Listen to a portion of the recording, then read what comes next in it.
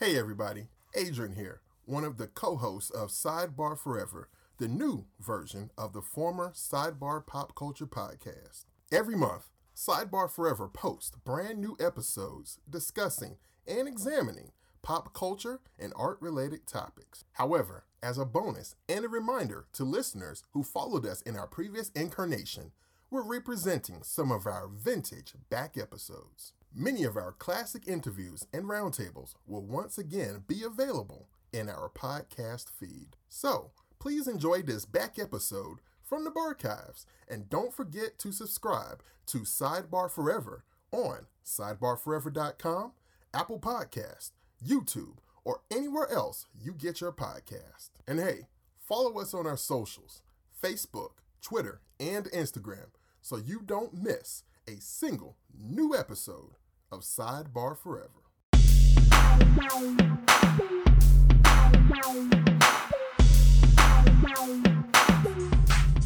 On today's show, we present part one of a special interview with artist, painter, and illustrator Brian Stelfreeze.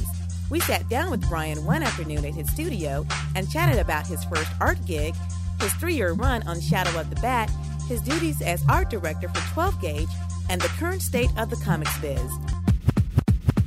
Well, here we are again. Oh, damn. Sitting in front of the... Okay. Did I catch you off guard? Did you not know we were doing a show, yo? No, I didn't. I've been rattling my mouth off. Welcome once again to another edition of Sidebar. We're back. But this time, we're still black. Yeah. This time, we're black. I'm Swain. I'm Dwight. And we are the hosts of this show. This is a show that we do bi-weekly about comics and art pop culture. and popular culture. We recorded in sunny Atlanta, GA, coming to you from the Duddy. The Dirty Dirty. That's right. And it's recorded in the palatial Sidebar Studios located in the bowels of Stately Hunt Manor. And it's being almost live to the internet for your perusal, and that's what's up. How you doing, man? I'm doing very well, sir. Cool. You're a cool one, Mr. Freeze. Exactly. We have a very special treat. Guy who we mentioned in the past on past episodes that we kind of known in passing for a while, Mr. Brian Stelfreeze, master painter, illustrator, comic book artist, graphic artist, Sensei. Exactly. The Sifu. Sensei. Sifu say one, right? Right. Who was your wassa? Leroy. We sat in at the. Hell yeah, you went. What was it Ghetto Dragon or what was it? Last Dragon. Last Dragon. Okay, might as well have been Ghetto Dragon. Negro, please. Right. With fine ass Vanity in it. That was tight, yo. Sir, Vanity back in the day. Yeah, she would catch was like it, no other. She might catch it today, but she's kind of fat now. You know? Oh, really? Yeah, she went religious, yo. Yeah. So I'll do it to you, man. On Twinkies and ho-hos. Yeah. She's doing more praying than she is. That's it. Keeping laying. Active, yo. Yeah. Well, she's probably doing the laying too. I'll put you to work. Anyway, Brian Stelfreeze. We have an interview with him. Real cool cat. We've known him for a good while. Like I said in passing, he is the founder of Gaijin Studios. Yep. Stelfreeze has worked on all kinds of projects. He worked on Shadow of the Bat as a cover artist, the exclusive cover artist, for almost 3 years. Right. Over 3 years, actually. He worked on Cyclops for... which is his first venture in comics. That was his first venture in comics. And was awesome and dynamic. You can see from the very start, this guy was bringing something different. Exactly. He was bringing the thunder, yo. Yep. Worked on Batman Black and White, which was Mark Chiarello's book. Mm-hmm. Domino, Matador. And he's currently on Gun Candy and the Ride from 12 Gauge Publishing. Mm-hmm. He's the art director for 12 Gauge. Mm-hmm. And he did some covers for a book called Fallen Angel, which I think was either DC or Wildstorm or something like that. Was DC? Yep. Okay, yeah. But again, he's known in many circles as the professor. Yep. But for the sake of this, we will call him Sensei. Right. So anyway, we went to Gaijin Studios, got a chance to sit down and chat with him live and in person. Mm-hmm. And Cully and Carl were both there. Right. This is the new location. Yep. On Skin Alley. Yep. Yeah, it's which is a fly ass name. It really is. Yeah. You know, look for Gaijin if you want to. You get skinned in the alley. In the alley, yeah. There it is. But anyway, we hope you enjoyed the interview. We actually broke the interview up into 2 parts. It was a good long 2-hour conversation, so we broke it up into 2 sections. He was very giving to us, man. Yeah, Just sit down and talk to us like, 2 more of his students. Yeah, and exactly. Sharing some of the wisdom, Exactly. I was totally into it. I was too, man. I was too. And right, you look like Yeah. I want to take you home and put you in the closet and take you as a reference whenever I need you.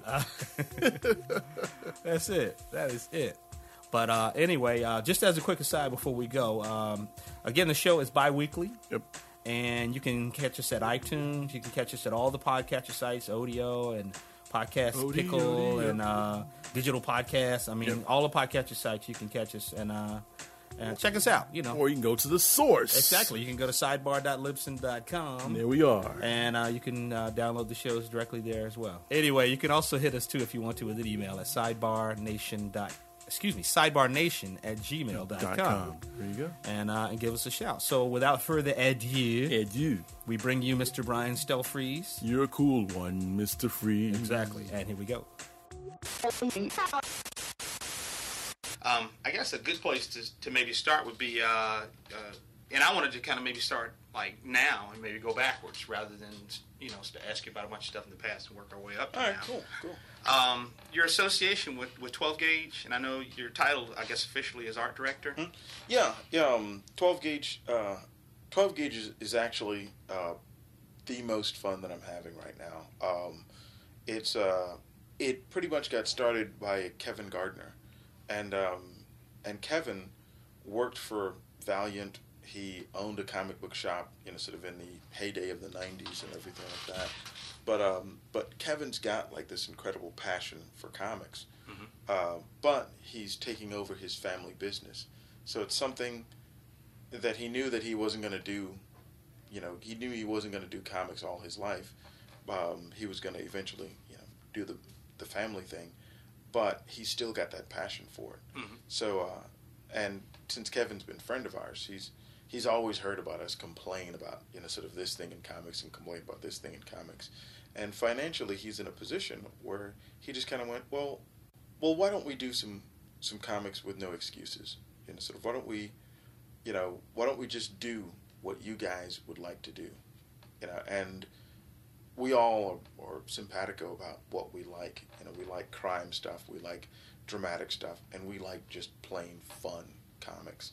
So Kevin kind of came up with the idea of The Ride, right? Which is something that played to all of our strengths. And we did that book, and all of us had such a great time on it that we decided, well, let's do some more stuff. Okay.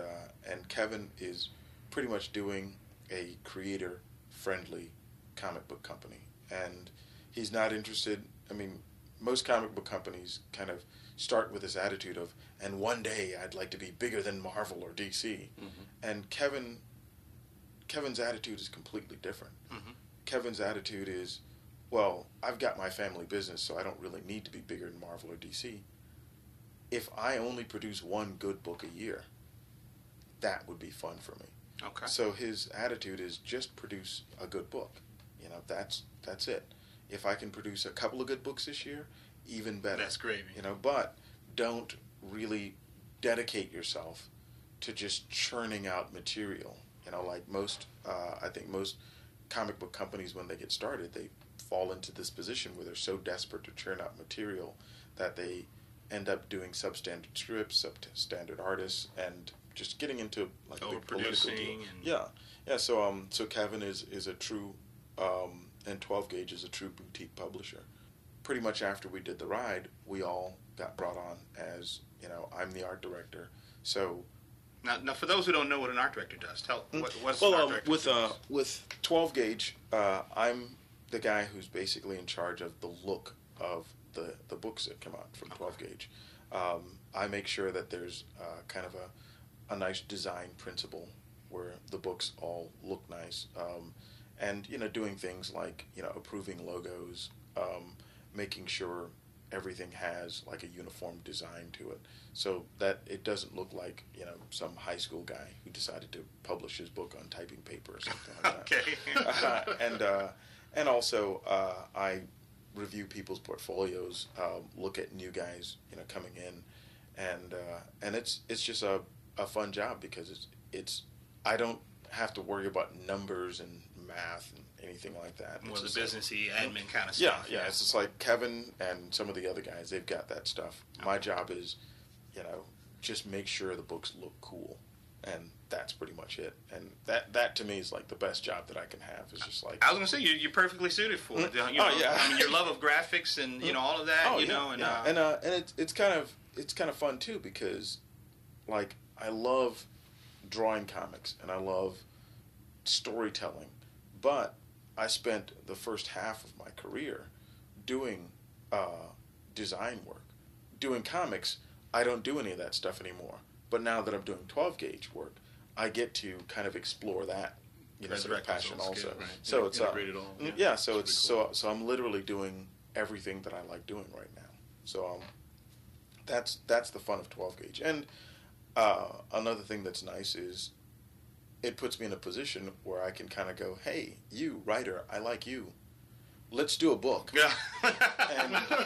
and you can moonlight as a freelance artist on the side. And not have to worry about, is this going to get approved? Is the company going to like this? Is the religious connotations too much for the company or anything like that? Mm-hmm. It's just like, with 12 gauge, if I want to do a book, it's approved because I want to do it. Okay. And the nice thing about me doing stuff, I don't have to worry about, there's so many times where you turn in sketches for covers and invariably the least coolest sketch gets picked. With 12 gauge, I don't have to worry about that. I'm the art director. It's like, you circumvent the idiot factor, and it's like, okay, this is the best one. This is what will apply. It's just totally out of there. Although I do, when I do a couple of sketches as an art director, I'm compelled to pick the worst one. Simply because you have that title. That's simply because I've got that title. But the artist jumps in and saves me from that. That's pretty cool. You can balance those two out, though. Most people can't. Oh yeah. And even with talking to artists that we've had coming in doing stuff, it's kind of funny because we're preparing ourselves to do like some art books that would be books specifically for artists, almost like retrospective on an artist's body of work or something like that. I was going to ask you about that. Yeah, and it's really nothing that I can announce sort of right now as far as what artists we're working with, but what's really cool is being able to just kind of go talk to the artist and say, rather than you handing in a bunch of drawings and sketches and all of this stuff, and then us running away and producing a book, and you get to see it when we're done, my thing is talking to the artist, finding out what the artist likes, finding out what their dislikes are, so that the book really reflects the artist. So that these art books that we're doing, they're not high design and that's it, but they're a result of conversations with the artist and finding out what the artist is into and sneaking that into the design form of the book, making it very professional, making it very personal that way. Yeah. So what you're looking at is not only the artist's artwork, but you're looking at reflections of the artists themselves. That's kind of my thing. It's always bothered me when I pick up a book about an artist, and the only thing about the artist in there is really, right. just the artwork, and that's it, and right. And the design doesn't really feel like the artist. So that's one thing that I'd really like to do more and more is just talk to the artist. And even when I do design work on other people's books, I look at a lot of their sketches and look at a lot of what they're doing inside the book and kind of go, okay, what does this book need? What is I'm trying to complement what the artist is doing. So that's just a whole lot of fun, being able to do that type of stuff. And working with new guys. We just did this SCAD ride book. Okay. Where literally the comic book was a class at the Savannah College of Art. Okay. And they got a bunch of the students to do parts of this anthology book. And the nicest thing was being able to go down to Savannah and talk to these young guys and girls about what they were doing, actually critique their work before they got to the finished stages and kind of tell them what I was liking, what I was disliking, just different things about their work. So they get a chance, even as students, to do a professional piece of work. Right. And, get some art direction, actually find out some things that it's impossible to learn while you're in school. So that's part of my job also is doing stuff like that. So that's just and I love working with artists. I love doing portfolio reviews and things like that. So my job with 12 gauge allows me to do that type of stuff also. Cool. I was going to ask you the attitude, your attitude towards it. If you ever encountered any of that, because I know for a while Michael Golden was the art director at Marvel. I don't know if that was if you had done work for Marvel when he was. Yeah. And then also Mark Chiarello as the art director up at DC, because I think Mark Chiarello is a kick-ass illustrator. Oh yeah, fabulous guy. And I was just wondering if they kind of bring that same kind of attitude in, because I know you worked with Chiarello on the black and white book. Oh yeah. And that's one of the things that's really cool is both Golden and Chiarello are kind of like heroes of mine. I just love those guys' work. And Chiarello, when he's completely cut loose, and the Batman black and white, that's an example of Mark just completely turned loose. Mm-hmm. He does some of the most fantastic art direction, some of the most fantastic stuff that I've ever seen. Mm-hmm. And I think his love for art and illustrators comes through in that stuff. So yeah, I mean those guys are big influences on what I do at 12 gauge. Cool. Now when we saw you guys, or did you have to, I'm sorry. No, I was going to say, as far as back to the SCAD connection, I actually met you several years ago at SCAD when you were doing some professorial. Oh, okay, cool. Yeah, and how long have you been doing that? And does that feed into your overall art direction perspective now? Or? Oh yeah, my association with SCAD probably started maybe 10 or maybe even as much as sort of 12 years ago. Wow. Cool. So, and you're essentially self-taught too, right? Yeah. I mean, I don't think any artist can make a complete claim to self-taught. Okay. But I went to the Art Institute of Atlanta, and this is another reason why I try to invest so much in portfolio reviews. But I went to the Art Institute of Atlanta and spent like thousands and thousands of dollars. It took me years and years to pay off, but I learned absolutely nothing. Okay. It was just a complete waste of time and cash. But while I was in the Art Institute, I got my portfolio reviewed. And I was just kind of thinking, okay, I'm a student. I'm not really learning anything here, and I don't know if I suck or if I'm even worth a damn. Right. And the fear of wow, I'm going to spend like tens of thousands of dollars, and I'm going to graduate. And I understand that I'm not going to be any better than what I am now. Wow. So my thing was, rather than trusting these instructors, and these instructors, well, they're not going to say, no, you suck, leave school. Their job is to keep me in school. Right. So I decided to call some professional art directors. I just jumped in the Yellow Pages and see if I could call some art directors and say, hey, can I get a portfolio review? I'm a student. I'm just wondering about the quality of my work. Can I get a review? And of course, as you can imagine, most of these art directors are like, get out of here. Sort of screw off, kids. Stay in school.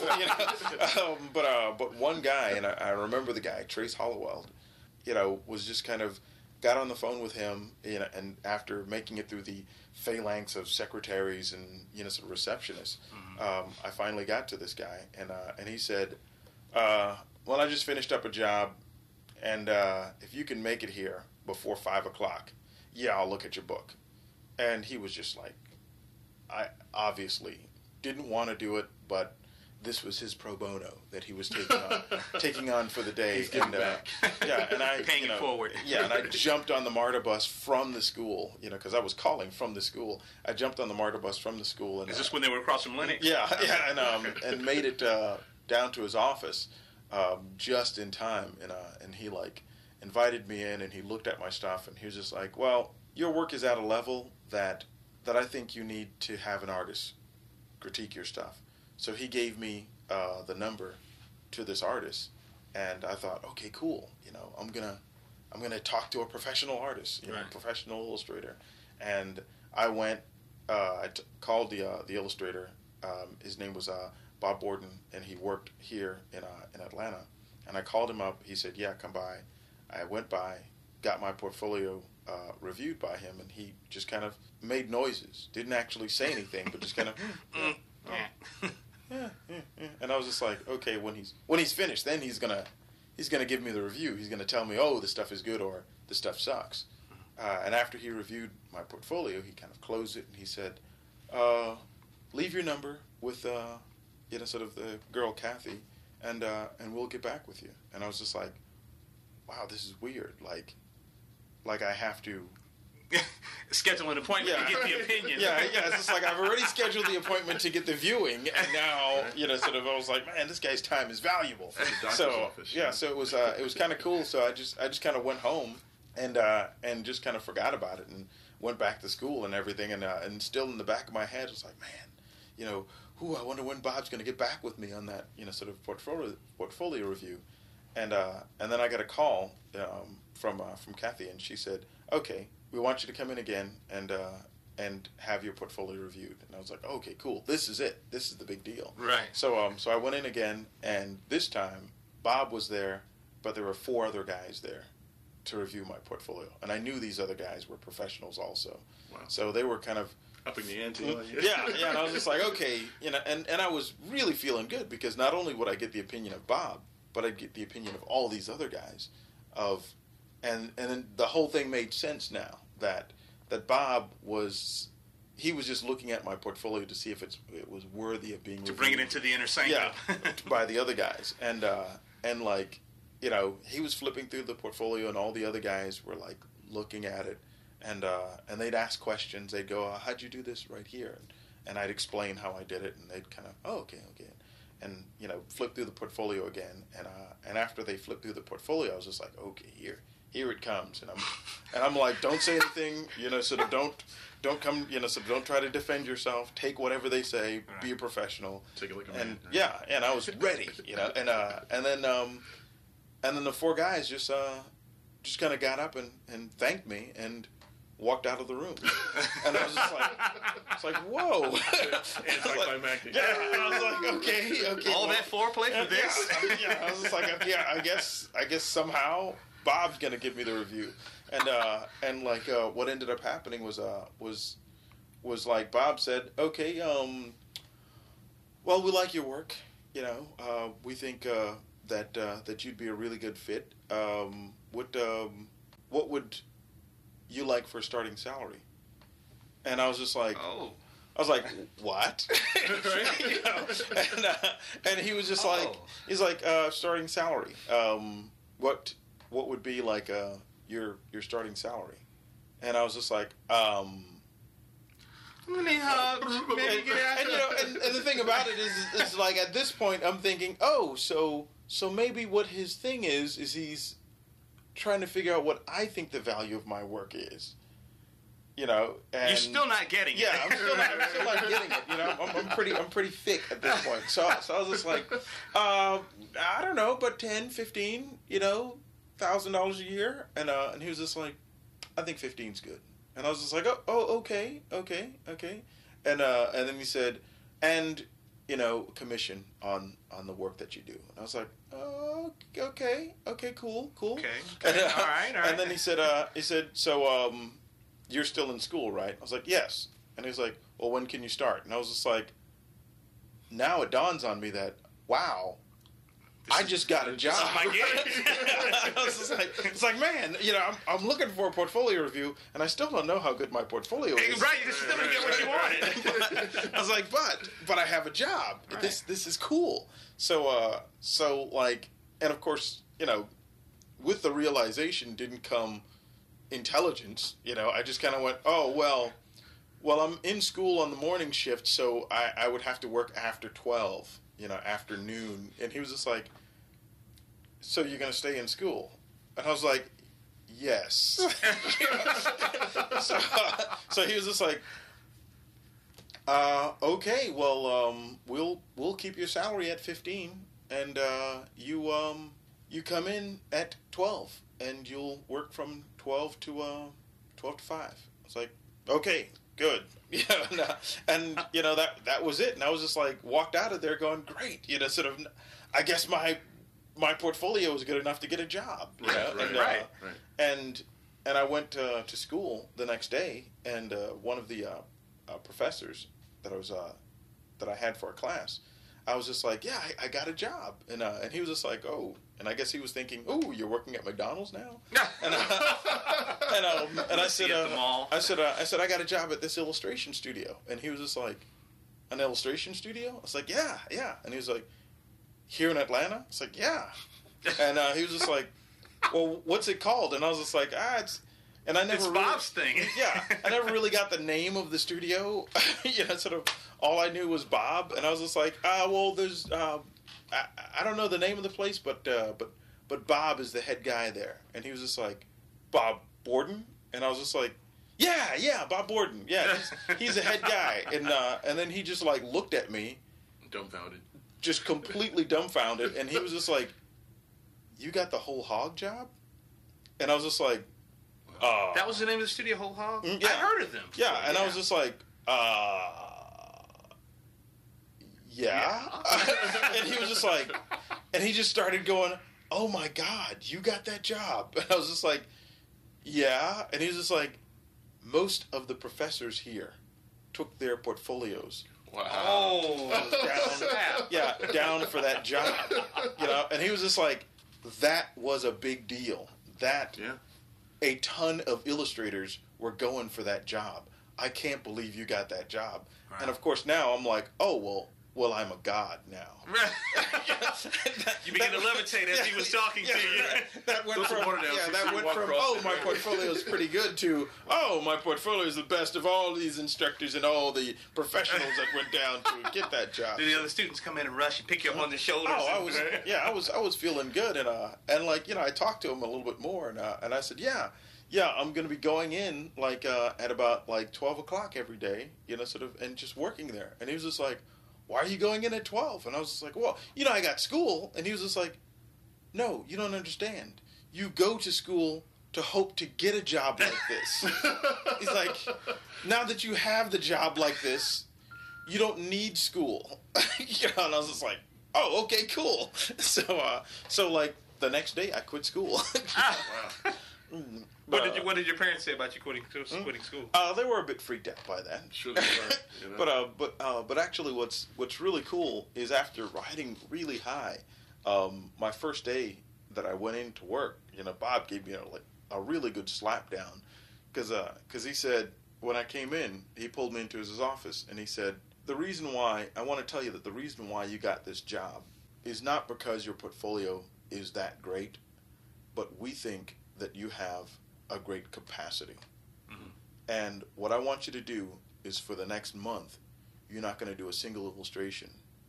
I want you to spend 1 week in each of the other illustrators here's office, and I want you to ask them questions, and I want you to watch them go through an illustration from beginning to end. Mm-hmm. And they know that you're going to be in their office. They're going to give you instructions. We want you to learn how professionals do the work. That's awesome. And that it's priceless. The lessons that I learned in that month are the lessons that I pass on to students now. Mm-hmm. And that was my school. Instead of 4 years, I got 4 weeks of some of the best instruction that you can imagine. And most of these guys have been illustrating for longer than I'd been breathing. Right. So it was they knew their business. They knew exactly what to do. They were passionate about it, but it was fun for them also. And there's literally no way I could pay these guys back. Right. So the only way that I think that I could pay them back is to pay it forward. These guys were so liberal with, every time someone would discover a new trick, he would automatically tell the other guys. Yeah. And everyone in the studio just got exponentially better because we were all sharing our information back and forth. And I was in that studio for about 2 years before I went freelance myself. And I always wanted to pretty much have that again. And Gaijin Studios is kind of the your version of what Whole Hog was to you. Oh yeah, 20 years ago. Yeah, and really just that need for storytelling and that need for sharing information and everything like that. That's one of the things that we started at Gaijin Studios, just like Whole Hog, and it is it's phenomenal. I mean, being an artist and being a part of that, there's nothing like it. Keeps you growing when you share those Oh, people. yeah. I always kind of assumed that was probably part of your reason for doing it. Because I mean, if you see you at cons and even like one or two times I was by one of the other locations you guys were at, even in downtime, you would be sharing stuff, and it was like, okay, you could. I mean, you don't do a lot of sketches at cons. It's a line of people with portfolios, man. And, I mean, and you're very into it when you do it. And I was like, okay, he loves it. You know? Oh yeah. And that's the thing is this is so much fun. And most artists are self-taught. Right. And the thing about it is like we all make the same mistakes. We all run into the same problems. And if you're an artist, even if you're an artist that's going to school, more than likely you're self-taught. More than likely the professors are only passing on so much to you. Right. It's really up to you to go out and get that information. So if some artist is like brave enough or stupid enough to make it to a convention and track me down, sort of I owe it. Stand in line. Yeah. It's just like I owe it to them to pass on as much as I can. And the cool thing about it is working in Whole Hog and working in Gaijin, I have bypassed so many problems that I was going to have, simply because of talking to Adam and learning a different way of doing something, a different mindset. Sort of talking to Bob Borden, talking to sort of Mike Moore, all these guys that I really can't completely claim self-taught because these guys are my teachers. It was never formal or anything like that, but these guys are my teachers, and I'm passing on their lessons, sort of to all these other students and all these other, sort of guys that sort of wish to have me review their portfolios. All right. Yeah. Cool. When we were at Heroes, you were talking about working in watercolor. Yeah. And I was going to say, when I initially talked to you on the phone and asked you about the interview and everything, I was like, all right, cool. So I started working on this little graphic and everything, trying to put some stuff together for the blog entry. And I sent it to Dwight, and he was like, what? It looks good, dude, but there's no testosterone. Because I had all these beautiful watercolors that you've done with the female, females. I was like, well, it's sexy, But you were talking about kind of jumping back into watercolor at the convention. It was kind of a funny story. You said the guy brought you something to ask you to color it. Oh, and you're like, I don't have any watercolors. Yeah, it's weird. Matt Hullab was just this guy, and I've known Matt for a while, just at conventions, and I've done a couple of sketches for him. But at the Atlanta show, I was just like doing sketch after sketch after sketch, just having a good time. And Matt comes up, and Matt like hands me his book, and Matt's just like, hey, could you do a little color? And I was like, I could, but I don't have any colors. And at that point, I never brought any color with me at the shows. I was just like, I don't bring any colors, so I couldn't do it in color. And he asked for a Vampirilla piece, and he said, well, I got some watercolors here. And he just whipped out this set of watercolors that was just, a brand new set that he just picked up. And I was just like, okay, and I was just like, well, I don't have any brushes or anything like that. So, and he just like, well, I've got a set of brushes right here, and he whipped out this set of brushes, and really before then, it had probably been somewhere in the neighborhood of like 8 to 10 years since I'd worked in watercolors. Mm-hmm. So it was like, I still remembered how to do it, but it was, something that's just lost for a couple of years.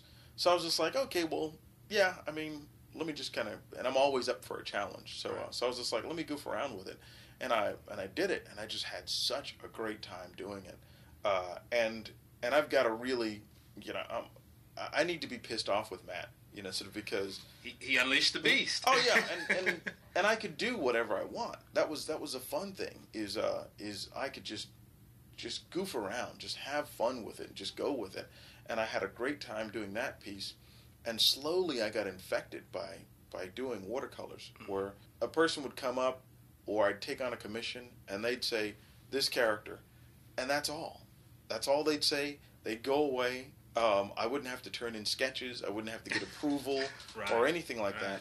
So this is like the first time in a long time where painting was about creating, not trying to satisfy some client, not trying to satisfy some edict, not trying to think in terms of, oh, wait a minute, I can't use this particular turquoise because it's not going to reproduce. I can't use this particular purple because it's going to shift into red on the cover. It was like, I could do whatever I want. Right. I could use whatever colors that I wanted. I didn't have to think about how it was going to reproduce. I didn't have to think about, oh, this particular editor doesn't like this, so don't do this. This particular editor doesn't like this. It was just painting for me. For the joy of painting. Yeah, it was just the joy of painting, just having a good time. And not only that, but I found that the more I was into it, the more of a good time I had on the piece, just really exploring, running with it, experimenting, the more that the people getting the commission enjoyed it. Right. So there's a schism happening where I'm doing painted covers and it's not as much fun, but I'm doing commissions and I'm having a ball. Oh, yeah. You know, and it eventually got me to the point where I was just like, you know what? I don't feel like doing painted covers anymore. So I stopped doing painted covers simply because I'm having such a great time doing the painted commissions. Yeah. You know, so now anytime I do a painted cover, I might do it in one of the programs, Painter or Photoshop or something like that. I noticed, more digital stuff showing up. Because to me it's just like, okay, now if I'm doing a cover or doing a piece like that, I'm thinking of that as a production piece. You know, right. So I'm going to do that on the computer. I'm going to do a lot of goofing around with that on the computer. But if I want to paint, if I want to actually put paint to canvas, I am in a position now where I almost have to do it as a commission piece, you know, as a piece that would be viewed as an original and not even consider reproduction, not even consider anyone's opinion but my own. So now if someone says, hey, yeah, I want you to do me a painting of Wolverine, I'm like, well, screw off. I don't feel like painting Wolverine. You know, it's just like, right. Whereas I can't say that to an editor. Right, you know? right. It's just it's like, my gig. You know? Yeah, it's whatever I feel like doing. And the guys getting commissions, what's really nice is they're very considerate. You know, they're like, do you wish to paint this? And it's just like, yeah, I wish to paint this. And there's been a couple of guys that have said, hey, like there's one guy, John, who he's asked me to do Deja Torres from the Warlord of Mars, and and what's really fun is I've done her in black and white a couple of times, but I've never done a painting of her, and I told him, I said, I'm not good enough to paint that yet, but I will be in a little bit.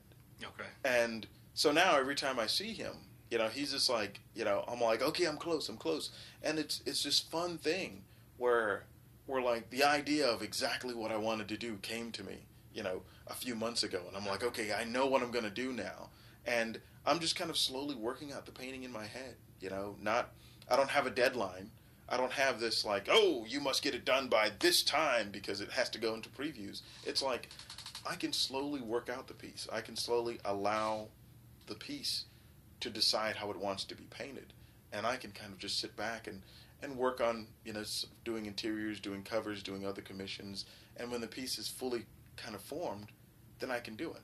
And it's almost like I'm waiting until I'm good enough to paint it. Okay. You know, and when I'm good enough to paint it, I'm going to take it on. And I know John's going to be blown away by it, you know, right. Because that's something that he's waiting on, you know, and there's a lot of pieces like that are just kind of out there right now, and there's a lot of guys that have said, hey, you know, I want you to do Mary Jane, and I have a file of when you're ready. Yeah, of like, you know, sort of this guy wants this character, this guy wants this character, and every once in a while, when I'm between jobs or something like that, I'll look at the list and go, yeah, White Queen. I really feel like going for a White Queen right now. So it's not. It doesn't come to you from the ether. It's not like it's something from the ether. It's something because I've got these names there. They're kind of circulating. Yeah, they're kind of circulating. Waiting for that moment. Waiting. You know, just kind of waiting around. That's cool. And it's fun. I mean, it like I don't think I can be an artist. You know, a you know, sort of gallery style artist. Yeah, fine artist. It's just like I don't have that mindset. But I don't have that mindset 24/7. Right. But what's really nice about doing watercolor pieces, doing the commission pieces, is I've got a little haven, sort of where I can kind of go, all right, I can be an artist over here, and I can basically just treat these as fine art. But at the same time, I can do my commercial work. I can do pages. I can do covers. I can do stuff like that. And so it's really fun. It's like really not only being an illustrator, but being an artist at once. So, I was going to say, it's almost like, for a while you were doing all the painted covers and your commercial stuff and kind of giving it that way, and now you've kind of stolen the painting back for yourself to enjoy. And that's like your battery's charged. Yeah, and it's kind of funny because for the longest time, people would always ask me, well, what do you do for yourself? What sort of work do you do for yourself? And it's kind of weird. I'm not like one of these artists that kind of goes, oh, I feel like painting this, and go off and paint it. It's just like that's not in my head. It's just like, I'm an assassin. You give me an assignment, I'll kill it. All right, Stelfreeze, this is the mark. Yeah, this is the mark. Sort of, we need this done. It's just like Mission Impossible music here. Yeah, that's the type of artist that I am. So in a sense, doing work this way allows me to, in a sense, pull things from the ether, but it's an ether of assignments. But at the same time, sort of, I have the workaday stuff to do, and it's just like I love problem solving, and to me, being an illustrator, where I'm having to work with art directors, and I'm having to work with editors, and I'm having to work with writers, and I'm having to work with the limitations of the press and the limitations of, okay, make sure that there's room for the logo and all of that stuff. Right. It's just like, that is massive problem solving, and I enjoy doing that. But I also enjoy having an outlet where I don't have to think. Right. Sort of all I have to do is think about, this is what I want to do. This is not problem solving. So there are times when I'm at cons and I've asked people for sketches, and it seems like a lot of artists are uncomfortable because I'll say, well, can you do a sketch? And well, what do you want? I'll say, well, whatever you want to do. Yeah. And a lot of times they're like, what the hell do you mean, what do I want to do? Yeah. I'm like, well, whatever you feel like you draw well and you enjoy, do that. I don't care what it is. I think you versus... Yeah, that is a major difference between the fine artist and the commercial artist. The fine artist always has his own thing that he wants to do. Okay. The commercial artists, like I said, they're assassins. Right, they will sit there and play PlayStation, sort of, and just kind of goof around World of Warcraft. So they have to. Yeah, and then you say, you, Spider-Man! And then they'll jump up, sort of whip out the sniper rifle and Spider-Man. Yeah. So if you walk up to them and go, do whatever you want to do, it's just like, just walk out into the crowd and start shooting people. It's just like, sorry, I need an assignment, man. So yeah, that's really a sort of commercial artist thing, and a lot of the comic guys are commercial artists, straight commercial artists. Their sensibilities are more. Their sensibilities require an assignment, and if they don't have an assignment, they won't even do any art. They'll go off and do something else. Right.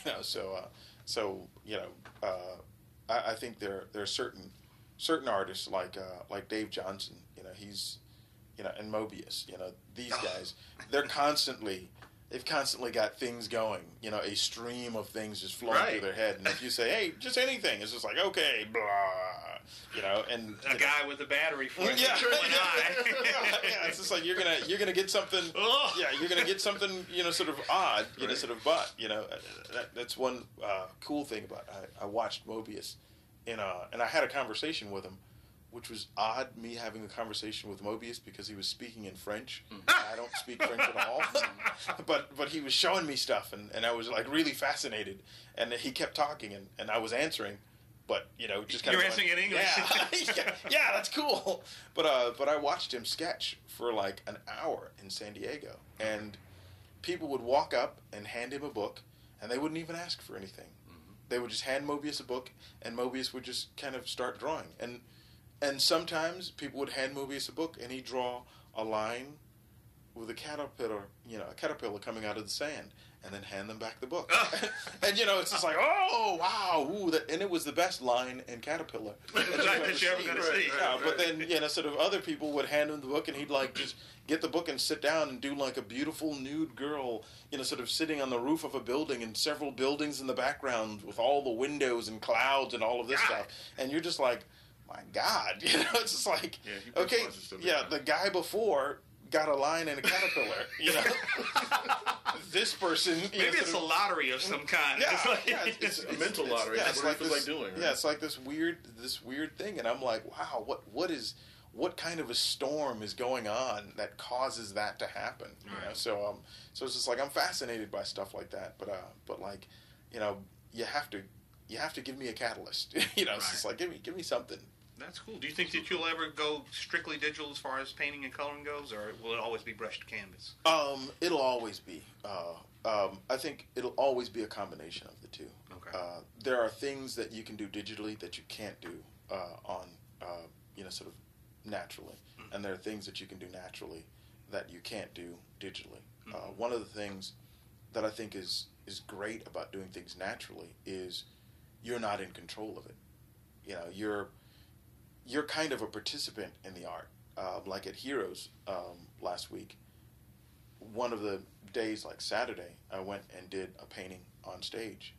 And for the art auction? Yeah, for the art. Congratulations, by the way. Yeah, that was I think I got fun. big money for that painting, but it was a great piece. But what's fun about that is I'm not sure how it's going to turn out. I only have a rough idea, and I'm up on stage and I'm just kind of doing stuff, and while I'm working, a series of mistakes happen that will push the piece in one direction or another. While I'm working on it, I'll have another idea and kind of go, let me turn her head this way instead of that way. Or let me do her hands like this instead of that. Let me arch her back this way.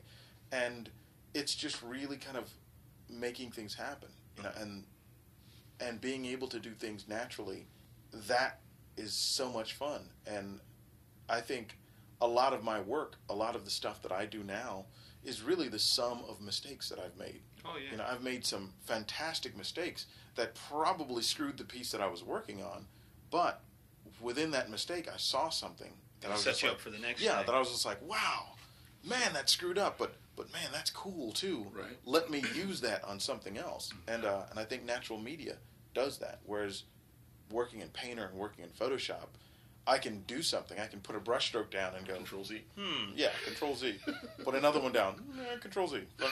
Okay, let me fade it so much. Yeah. How long did it take you to get used to the idea? Okay, these are happy mistakes, so to speak, and I eventually you saw evolution process. I can control this at some other point in time. I mean, I think the thing about it is getting to an understanding of not trying to force it. Really. It's more about the story. It's more about the story that you're telling, more so than the line that you're putting down. And I think every artist gets to a point where they get obsessed about the line, about rendering. Yeah, about making that line absolutely perfect. Mm-hmm.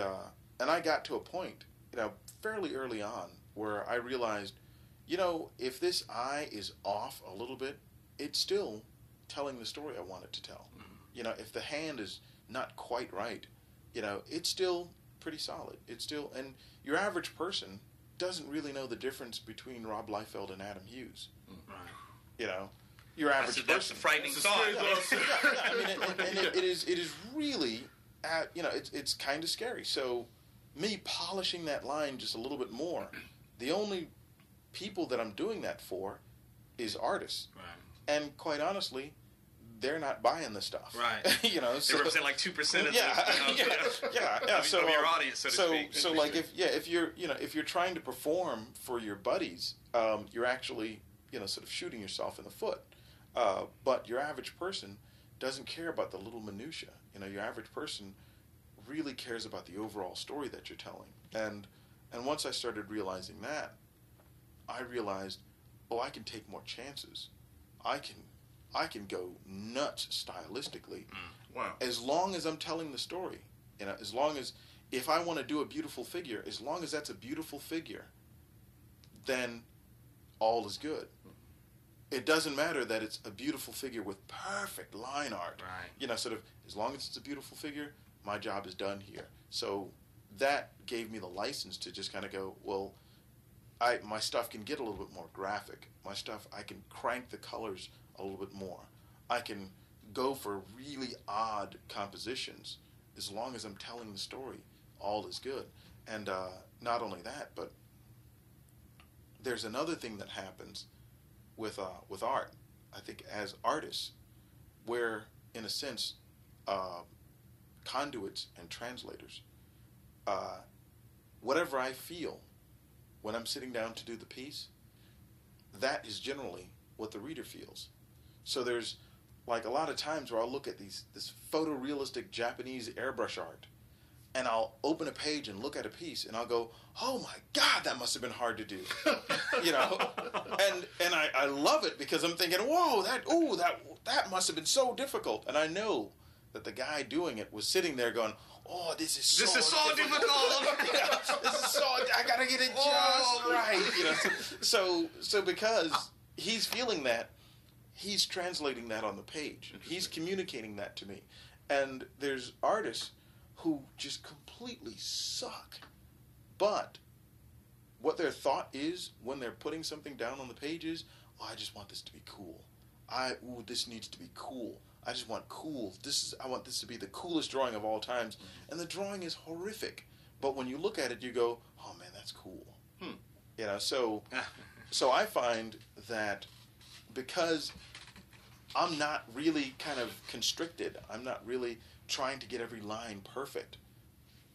But you do. Yeah, I just kind of translate that energy onto the page. Right. You know, I just translate, you know, I'll think, oh man, I just want this girl to be so sexy. I want people to just look at her and die. She's so sexy. Right. And invariably, that's the thing that gets communicated.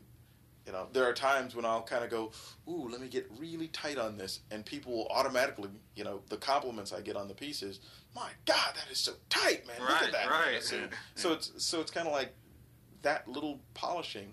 It's just like, I'm not concerned about that. So I can take greater and greater and greater chances, and I'm not concerned. I'm not concerned about making a mistake. Right, because you trust yourself now at this point. Yeah, and at the same time, I mean, you would not believe how many times. I mean, even on the piece that I was working on this weekend, how many times something just totally pooched on it, you know,